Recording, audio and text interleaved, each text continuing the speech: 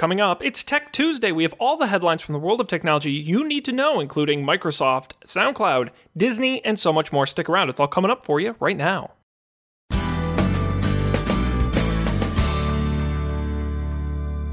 Greetings, everyone. Today is Tuesday, August 15th, 2017. I'm Sean Jennings, and you're listening to the Coffee and Beer Radio Network.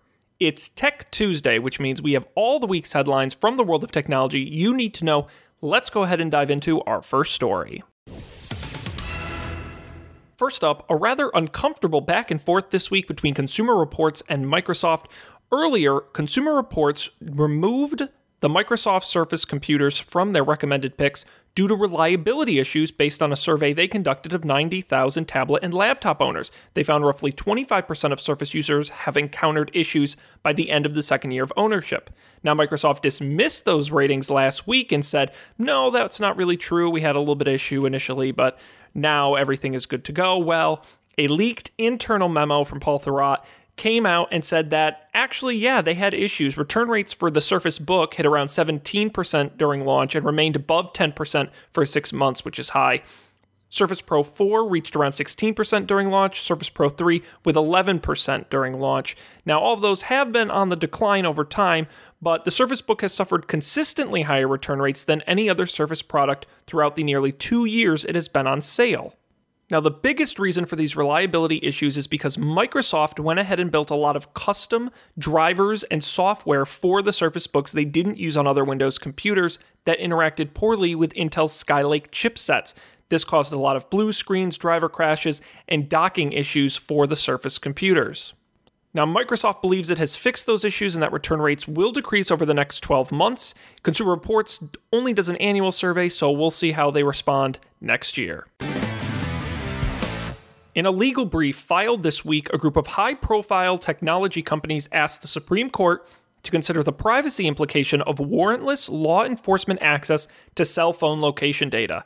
Now, the Supreme Court recently agreed to hear the case Carpenter v. United States, which centers on whether law enforcement can obtain electronic location information without a warrant if that information is held by a third party like Apple or Google or Facebook. The brief was signed by companies including Apple, Facebook, Google, Airbnb, and Dropbox, who jointly said that, quote, they believe the court should refine the application of certain Fourth Amendment doctrines to ensure that the law realistically engages with the internet-based technologies and with people's expectations of privacy in their digital data. Now, the Carpenter in Carpenter v. United States is Timothy Carpenter, who's represented by the ACLU. He was convicted on robbery charges after investigators obtained location information on him without a warrant. The ACLU says the Supreme Court is expected to hear arguments beginning this fall. It's a last-minute reprieve from the execution chair. SoundCloud announced this week they finally received the funds they need to stay in business. Billboard magazine reports the exact amount of the investment is $169.5 million, which makes it the largest financing round in the history of SoundCloud. But with that money comes a stipulation. Alex Leung will step aside as CEO and be replaced by former Vimeo leader Carrie Trainer, who will also bring a new COO. When asked about his vision for the company, new CEO Trainer told Billboard that he will endeavor to pay greater attention to the creators, which includes developing a robust creative toolkit for SoundCloud's Unlimited service in hopes of attracting even more musicians to pay for its upper-tier subscription. Quote, millions of creators chose these tools to share their work with the world, and that will remain at the focus and center of the company, said Trainer. Here we have another court story, this one with the Walt Disney Company. A federal class action lawsuit was filed last week in California alleging Disney for violating privacy protection laws by collecting children's personal information from 42 of its apps and sharing the data with advertisers without parental consent. Now, the lawsuit targets Disney and 3 software companies, Upsite, Unity, and Kochava, alleging that the companies created mobile apps aimed at children that contained embedded software to track, collect, and then export their personal information, along with information about their online behavior. The plaintiff, a San Francisco woman named Amanda Rushing, said she was unaware that information about her child was collected while playing mobile game Disney Princess Palace Pets, and that data was then sold to third parties for ad targeting. Now, the class action suit says it violates the Children's Online Privacy Protection Act, or COPPA, which was enacted by Congress in 1999, designed to protect the privacy of children online. The important piece of COPPA is that it requires companies designing apps for children under the age of 13 to obtain consent from parents before collecting personal information, something reportedly Disney did not do in this case.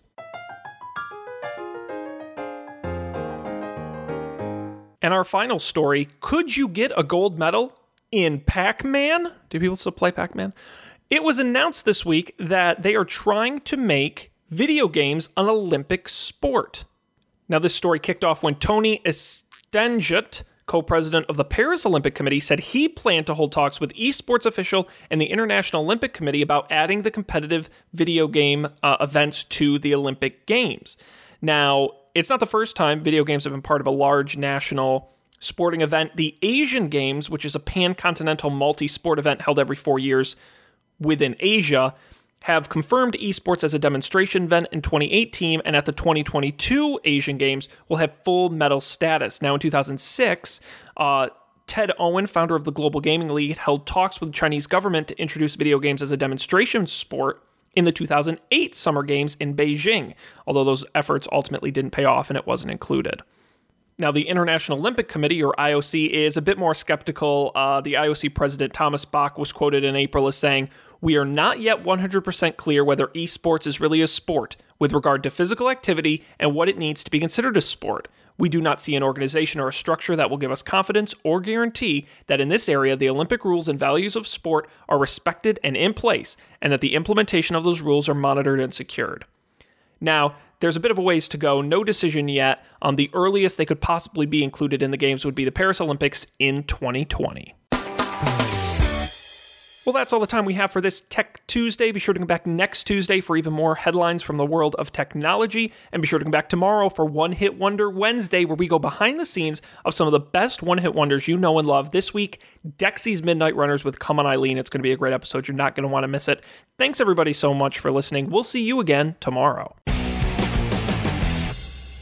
You're listening to the Coffee and Beer Radio Network, serving up the best in movies, TV, tech, music, and more 5 days a week on our Anchor station at anchor.fm/coffee and beer and wherever you get your podcasts. Just search Coffee and Beer Radio.